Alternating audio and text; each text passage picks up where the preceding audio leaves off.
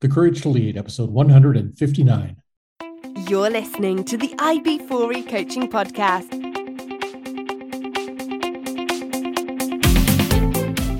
Brought to you by IB4E Coaching, business coaching for executives, entrepreneurs, and small business professionals. Learn more at ib4e-coaching.com.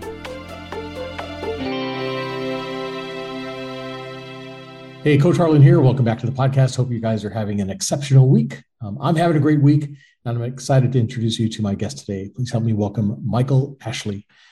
Michael Ashley began his writing career as a newspaper reporter and playwright before transitioning to Hollywood to work for the head of the literary department at Creative Artists Agency. He served as a screenwriter for Disney, in which he sold the treatment for the hit Halloween movie Girl vs. Monster. A former screenwriting professor, Michael has written nearly 40 books on many subjects. He recently co-authored Own the AI Revolution, a Grail-Hill publication, which launched at the United Nations and was named one of 2019's top business books. Michael serves as a columnist for Forbes, Entrepreneur, and Becker's Health Review. Beyond running his creative content agency, Michael is the author of 4 bestsellers. He's been featured in Fox Sports, Entertainment Weekly, The National Examiner, the United Nations ITU News, and Orange County Business Journal and Orange County Register. An official Vistage speaker, he specializes in turning his clients into thought leaders via ghostwriting and consulting with businesses on storytelling. Michael, welcome to the show. Thank you. Thank you. You're a busy guy. But it sounds like you are too. Not nearly that busy, man. You have done everything. That is very cool. So did you know from an early age you wanted to be a writer? Yes, I did. I started at 10 years old. I knew I wanted to be a writer. It's actually a kind of funny story. Do you want to hear it? Sure. Okay. So when I was a kid, I very much liked the Lord of the Rings stories. And in fact, I didn't know that there were books until my mom was dating a guy, and he used to tell those stories to my brother and me before we go to bed at night. And one day he goes, those are actual books. And I go, oh, wow. And so I read them. I read the whole series within a month. Wow. When I was 10. And when I was 10 in 4th grade, my teacher gave us our first creative writing assignment. And so I decided to write a story about Middle Earth. And when I turned it in, I got into a lot of trouble. And she called my mom and had her come to the school. And she said, your son plagiarized Tolkien. And my mom said, no, he was inspired by Tolkien, but all that stuff is original because I saw him write it out at our house. She goes, well, in that case, he's really good. And she encouraged me to be a writer. And from then on, I knew that that's what I wanted to do. Very nice. Very cool. Love it.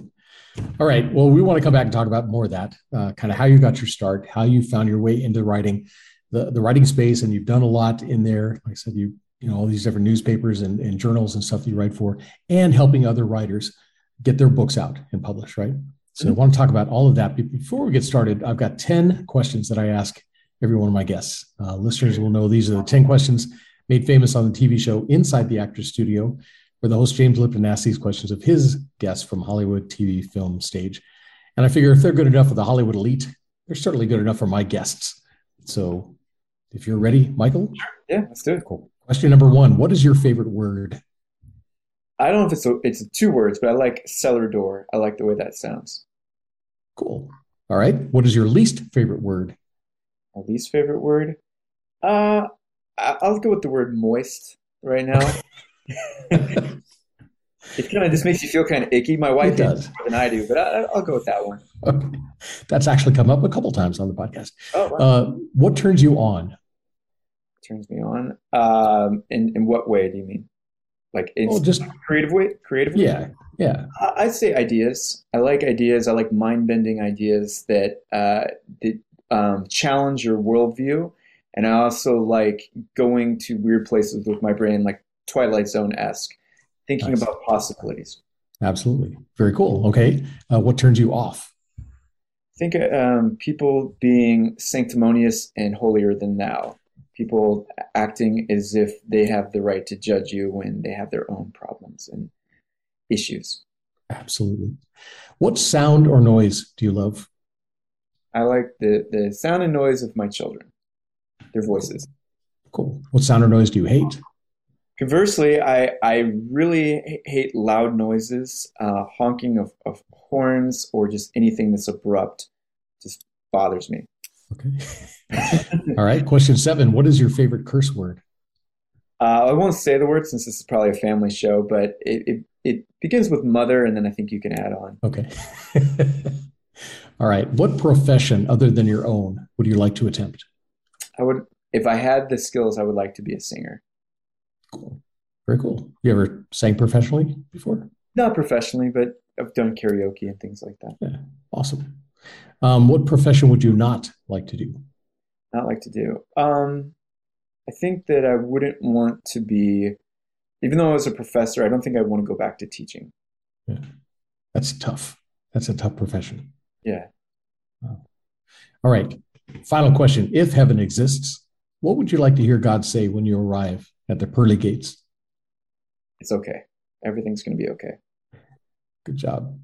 All right, Michael, we're going to come back, talk about how you got your start, talk about some of the programs and projects you've been involved in, and how you help people get their word out there and to become thought leaders. All right. Sure. So listeners, we're going to talk about all of that and more right after this. So stick with us. Imagine having a trusted group of CEOs at your disposal. Imagine having your very own peer advisory team who could work you through the problems and questions in your business before you had to make those difficult decisions. Imagine you had a group of advisors that had your back and met for the sole purpose of making you successful in your business. What would you be able to accomplish then? Well, you don't have to imagine anymore. You can have that and more when you join my Business Success Mastermind Group. Join my Business Success Mastermind Group today. Learn more at ib4e-coaching.com/mastermind. And I'm back with my guest, Michael Ashley. Michael, thanks again for agreeing to be on the podcast. Thanks for calling in. You're out in California, right? Well, actually, I'm traveling right now, so I'm in North Idaho. Are you? Very cool. That's so cool. On the same time zone, but yeah. Nice. Yeah, that's on our list of places to visit as we roam around the country. So you've always been a storyteller. You like telling stories? Yeah, absolutely. I mean, ever since I was a kid, my parents got my brother and me a lot of Star Wars action figures and G.I. Joes. And from a very early age, that's what I would do. I would just create stories with those toys and make them up with my brother. And so even from a very young age of 4 and 5, I was doing that. Very cool. And then right out of school, you were a reporter at the Columbia Missourian. Is that right? Yeah, actually, I was still in school. So really cool. Go to the J School. I was a journalism minor at the University of Missouri. And it's a long story, but they normally don't let minors work for the newspaper. But I happened to, my ex-girlfriend was an editor over there, and she put in a good word for me. So they gave me the worst possible beat. Okay. But because I was willing to do the stuff that no one else would do, I would do they called them life stories, but they were obituaries, and I did a lot of them over Christmas break. I was able to get on staff. So I was on staff even before I graduated when I was still at the University of Missouri. Wow. So you started with obituaries. Yeah. It's not fun because you have to call somebody who's grieving and ask them some very personal questions. Okay. However, I can say that they're very happy when they see them because the Missourian made them, they called them life stories, and they were quite long, usually 3 or 4 pages, and they would be a celebration of the person's life. So it turned out good in the end. Yeah, very cool. Which is an unusual way to use your writing skills, but I guess it helped, right? Asking the questions and kind of putting everything together into those stories. Yeah. Very cool. And then you've written for Forbes, Entrepreneur, Green Entrepreneur, as well as features in Entertainment Weekly, National Examiner. I mean, wow, you've been all over the place. What have been some of the best assignments that you've had? The best assignments? Well, the thing about those is they're usually not assignments. Usually you're kind of like a stringer where you present what you're going to write about. I don't know if I ever got assigned with those. I also work for the energy sector, and I was lucky where I got to make my own decisions about what I wanted to write about. But I'll say that the things I really enjoy writing about, especially for Forbes and Entrepreneur, where I've written a lot about AI and big data. In fact, that's what they call it your swim lane at Forbes. But I would like to do it from a different way. My background is in philosophy. That was my major in college. Okay. And I've often felt that when it comes to AI and big data especially, we have these conversations around business and innovation, but we rarely have the ethical conversation. And so I've tried to use my platform to bring up the human considerations. And I think there are 2 pieces that I'm the most proud of for Forbes. The first one was I wrote it right at the start of the pandemic, and it's called "Let's Change the Story We Tell About COVID-19." And as Okay. opposed to the other articles I wrote for Forbes, this was actually a story. I wrote a story that takes place probably 50 years in the future about all of the benefits, the good things that came out of COVID-19, because I wanted to tell a positive story. If you remember back to that time, as a nation and as a world, we were so filled with fear. And I Hmm. felt like if we can begin to put positive stories out there, then we can have somewhere to go towards. However, if it's always fear, well, what kind of consciousness does that produce? And then the second one that I wrote about was called Liberty by Design. And so there's so many different apps and technologies right now that are really dehumanizing us. They're really hurting our potential. In some ways, they're making us digital slaves. And of course, they're surveilling us. And so I wanted to put an idea out there where from the private sector, from capitalists, as a bottom-up revolution, we could begin to make money not by enslaving people and surveilling them, but actually freeing them and creating a better world. And it was very well received, and it's my hope that it encourages the next generation of designers, engineers, computer scientists to create that kind of technology. Nice. You brought up some good things. I want to unpack it a little bit. First of all, COVID, you're right. We were kind of faced with our own mortality, and that brought everybody down. Everybody got scared. All you heard about was all the negatives that were going on. What are some of the positives that have come out of the epidemic or the pandemic? Well, I think for one thing, I think it brought families together, which is also a double-edged sword. I mean, I know families could probably get sick of each other being together that often, but I think that, for my family, for instance, unfortunately, my wife broke her leg the first week of the Mm. pandemic. And so I was running a business at home. My kids were not, my oldest was in preschool at the time, but he was at home. And then the littlest one was just fresh out of being a baby. And so at the time, I had to kind of take a lot of other responsibilities on running the household and taking care of my children and running a business because my wife couldn't put her weight down on one leg. And that's not to say my wife wasn't helpful too. She was doing a lot of other things, and she definitely stepped up in the later months. She actually homeschooled our kids for a while. But if you think about just my own personal experience, here we were all together, spending all this time together. And we were already a family that spent a lot of time together. But if you imagine a different family where mom or dad is flying around the country, they're not seeing each other, they're always going back and forth. Here you are, you're brought together, right? I think that's the first thing. I think the other thing is that I think it also woke up people to the sense of inequality of what was going on here. I think that people got to see firsthand that in some ways, and we're still seeing this, there are divisions in our working class. So, for instance, the blue collar workers, the people that are taking the deliveries, the people that are working the retail jobs, if you're buying groceries, if you're buying clothes, or whatever it is, those people didn't get to go home and to be on their laptop and to be on Zoom meetings. And I think it shows us it's one thing to tell this kind of thing to people, it's another to show the deep inequalities that we have in our country and in the world. And it's my hope that it also made people appreciate that food doesn't just magically appear in the grocery store. It comes from people.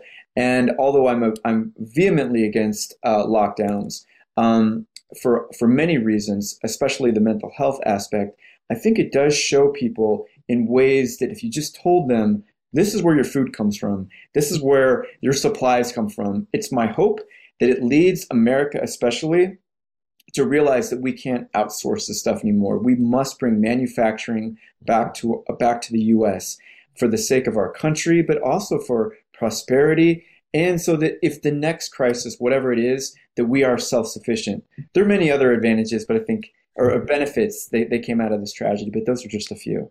Yeah. Yeah. And our supply chain is just now starting to recover Yeah. after all that. So, wow. Um, and then you also brought up about AI.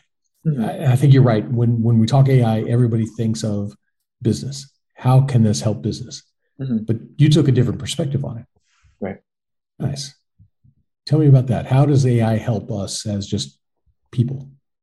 Well, I mean, AI is used so commonly. I'll just give you the easiest example. You said that you're traveling right now. I don't know if you're using an actual physical map, most likely you're using GPS on your phone. That's AI right there, and it's helping you, and that's a wonderful thing.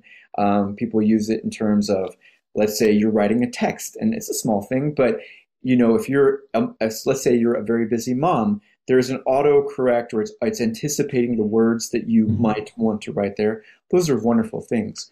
On the other hand, I think that AI is inhibiting us. So, for instance, I just read the book by Larry McMurtry, Lonesome Dove. And in the story, there are these cowboys, and they're going back and forth vast distances, miles. And they're able to do it by plotting where they go, by looking at the stars, knowing, also knowing, because they've done this trip so often, they've developed this part of their brain. And in that way, they're very capable of understanding geospatial distances, things like that. Well, most people can't do that right now. Most people, you plop them in a city, they have no idea how to get home, much less go anywhere. And so I think that on the one hand, it makes life easier, but on the other hand, I think it's weakening our abilities.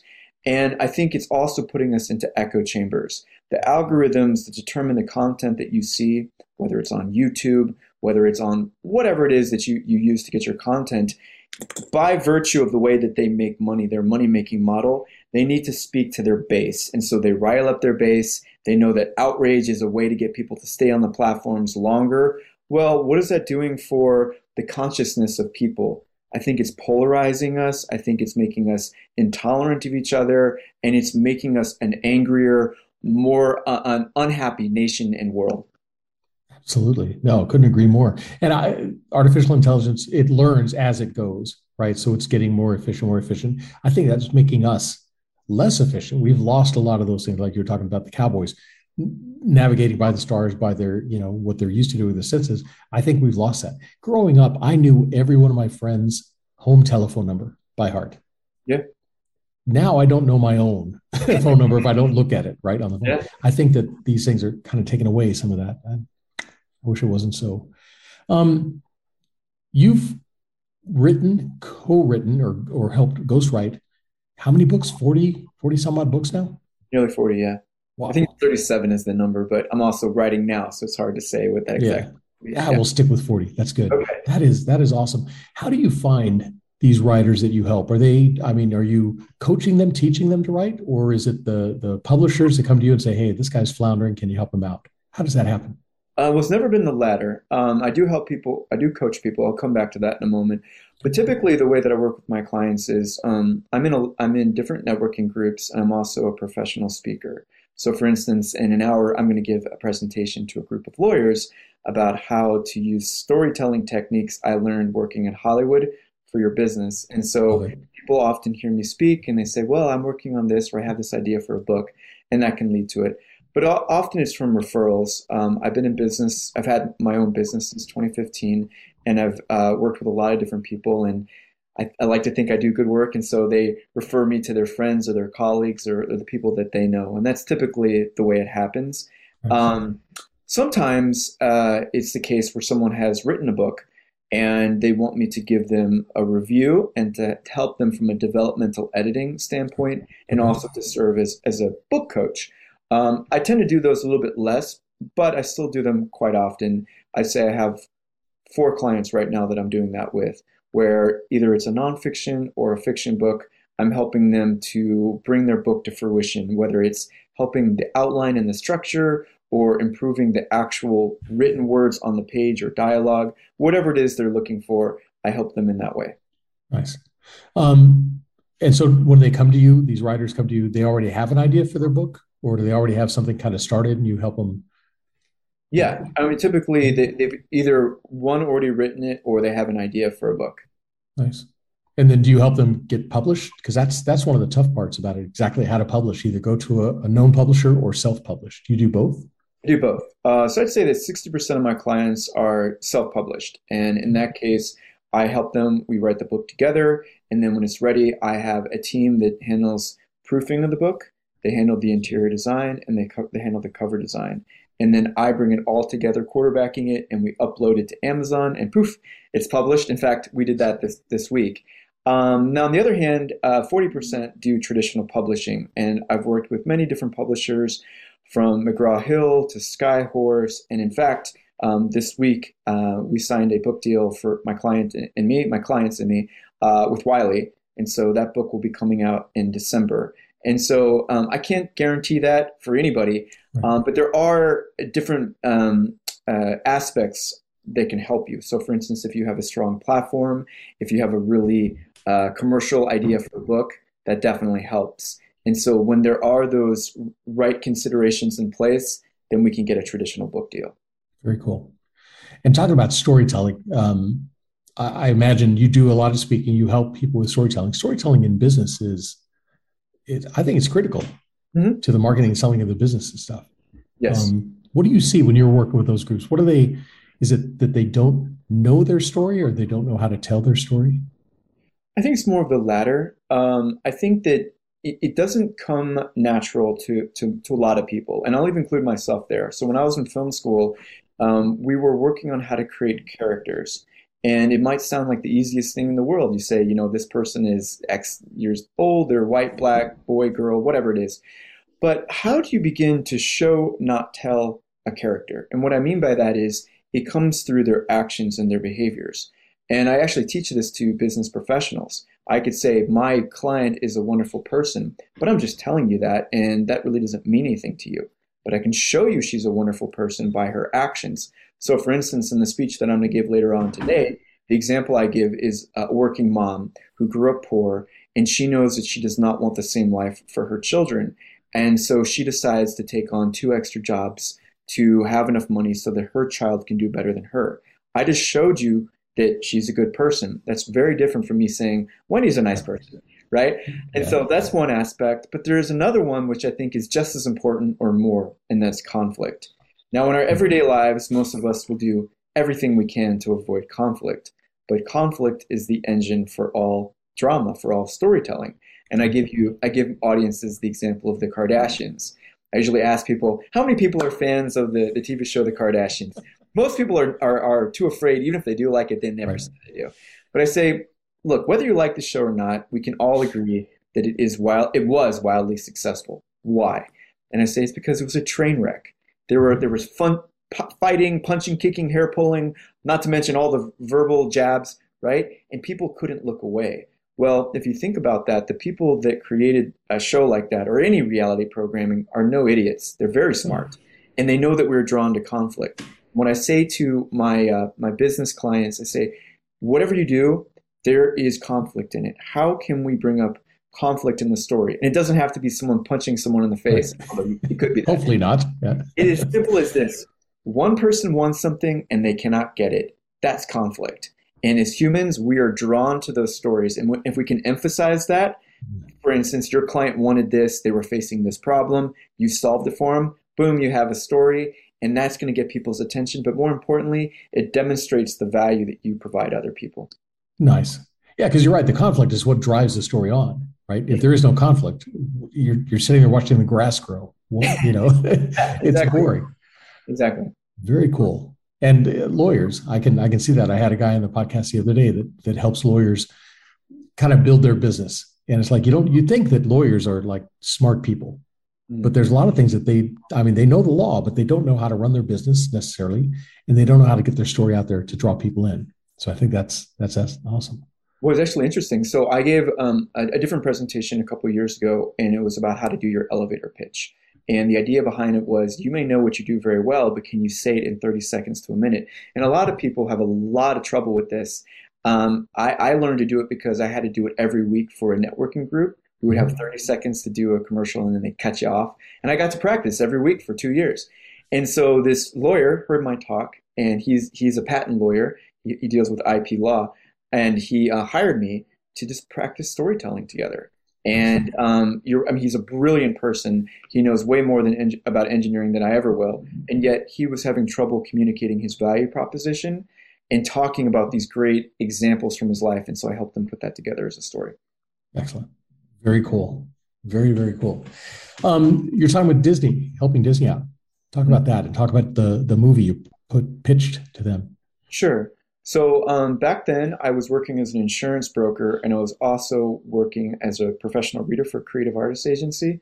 So it was my job to read screenplays for Okay. actors and directors and give my feedback. And my friend, who I went to film school with, he had actually decided to go right from film school to law school, which was crazy to us. But while he was there, he met an executive from Disney, and he told me that she was looking for some new blood, some new ideas for Disney. And so I submitted some of they call it coverage when you do the critiques, like I mentioned for CAA. I submitted some of the coverage I did and some of the things that I had written, some screenplays and other stuff.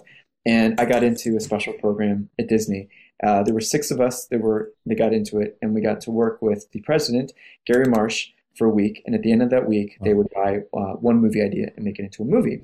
And so over the week, we got to pitch to Gary Marsh.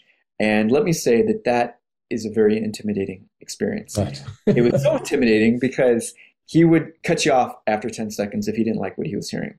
And so there were 3 guys, 3 girls in this program. And I remember at the time, I don't think I was a great at pitching. I think I've gotten much better at it. But I did know that this was a huge opportunity. And in fact, one of the guys I was with was so intimidated by Gary, he said, "You know what, can you just pitch for me? I can't do it. I don't want to go up there." It's like, "Well, you're going to miss out on this chance." He said, "I'm not going to do it." So I did his pitch for him, and there was a movie idea that he liked very much. It was a soccer movie, and so everybody began working on this idea, except for one other person, and I think it was Friday, and of the week that we worked there, and I thought to myself, if this gets selected, I'm not going to get any recognition. The idea was if one idea got selected, we all got paid. But I wanted to get recognition for it, so I took the other idea, which was about monsters, and it was kind of rough. And I went to the other person who wasn't working with them. Her name is Michelle. And I said, "Let's flesh this out. Let's create a treatment." And we did it in one day. And it's interesting because really one day's worth of work got me an agent. It completely changed my life and became a hit movie for Disney. Awesome. Girl versus monster. Mm-hmm. Very cool. Good stuff. Do you have other things in the works, other screenplays and stuff? I'm not doing a screenplay at the moment, but I have my first graphic novel will be coming out in a couple of months here. In fact, it was written originally to be a TV series, and my hope with this is it's kind of like a proof of concept. We're doing the first issue. We have a really prestigious illustrator, artist on it. If you know what Atomic Blonde is, with Charlize Theron, he did the original comic book. So that's coming out, and I do want to eventually turn that into a screenplay. Very cool. It actually is, but I want to sell it as a series. Very cool. Yeah. That's awesome. That is awesome. All right. So the program, we talk about courage. Where do you find the courage to walk away from the 9 to 5, right? To create your own success? Where do you find the courage to overcome the setbacks that happen with entrepreneurs, right? The divorce, bankruptcies, illnesses, death, things like that. How about your story? Where did you find the courage to do all the stuff you've done? Well, I think my courage came out of anger. I did not like the situation that I was in. So I've had a lot of different jobs before, and I don't think I'm the kind of person that is a good employee. I never wanted to work for someone else. And I had a lot of bad bosses I didn't like. And at one point in my life, right around that time when I was selected to that program at Disney, I hated my day job. And I just knew I couldn't do this anymore. And so for me, it was more like a necessity, I think. I couldn't live in that situation anymore. And I was faced with a choice: continue to be upset, not like what I was doing, or take a courageous leap and do something different. And I think for a lot of people, it's something like that, where the alternative is worse. And so, in fact, this presentation that I'm giving in an hour today, I bring up the story from Girl versus Monster. So that movie is about fear. What happens is this girl, her name's Skylar. She's played by Olivia Holt in the movie. She believes her parents are accountants and really boring.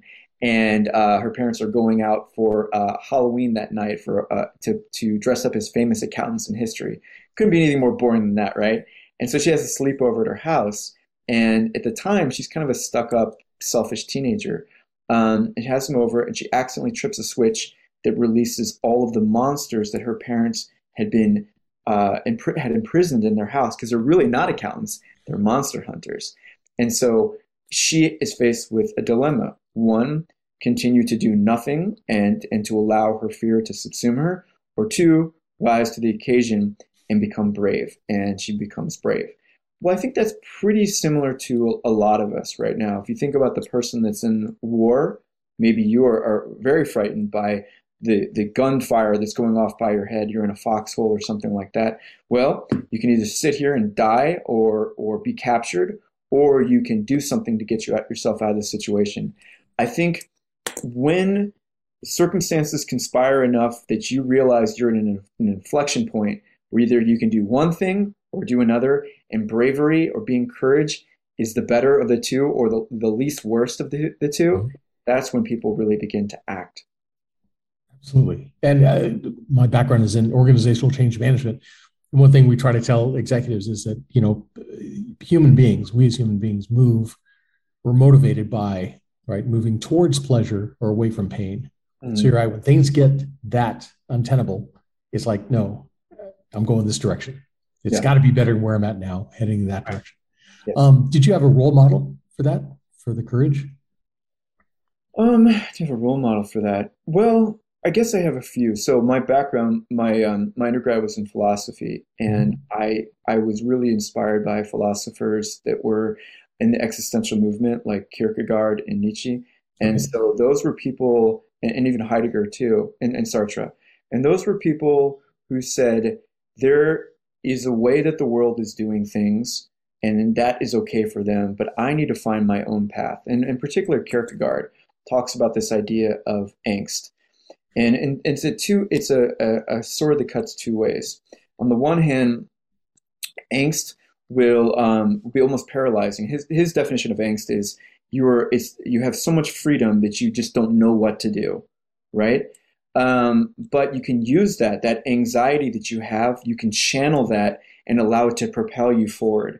And so I think about that in terms of, Nietzsche also talks about designing your own life and really being what he calls an Übermensch, but being the person that's willing to have the strength and the courage and the inner peace of mind to move forward. And I think those were my heroes in a lot of ways. Here were people that said, the status quo is not for me. I'm not going to follow what the crowd is doing. I need to find my own personal path and blaze it.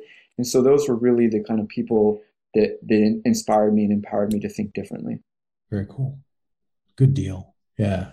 Very nice. So for new writers, young writers coming up, do you have any advice for them? What do you say about the people that maybe want, like you, they want to follow that path and become a writer? I think the first thing I would suggest is you have to read everything, and you have to read things you don't like. So for instance, I did a romance, I've done 2 romance books actually for clients, and it's not a subject that I read.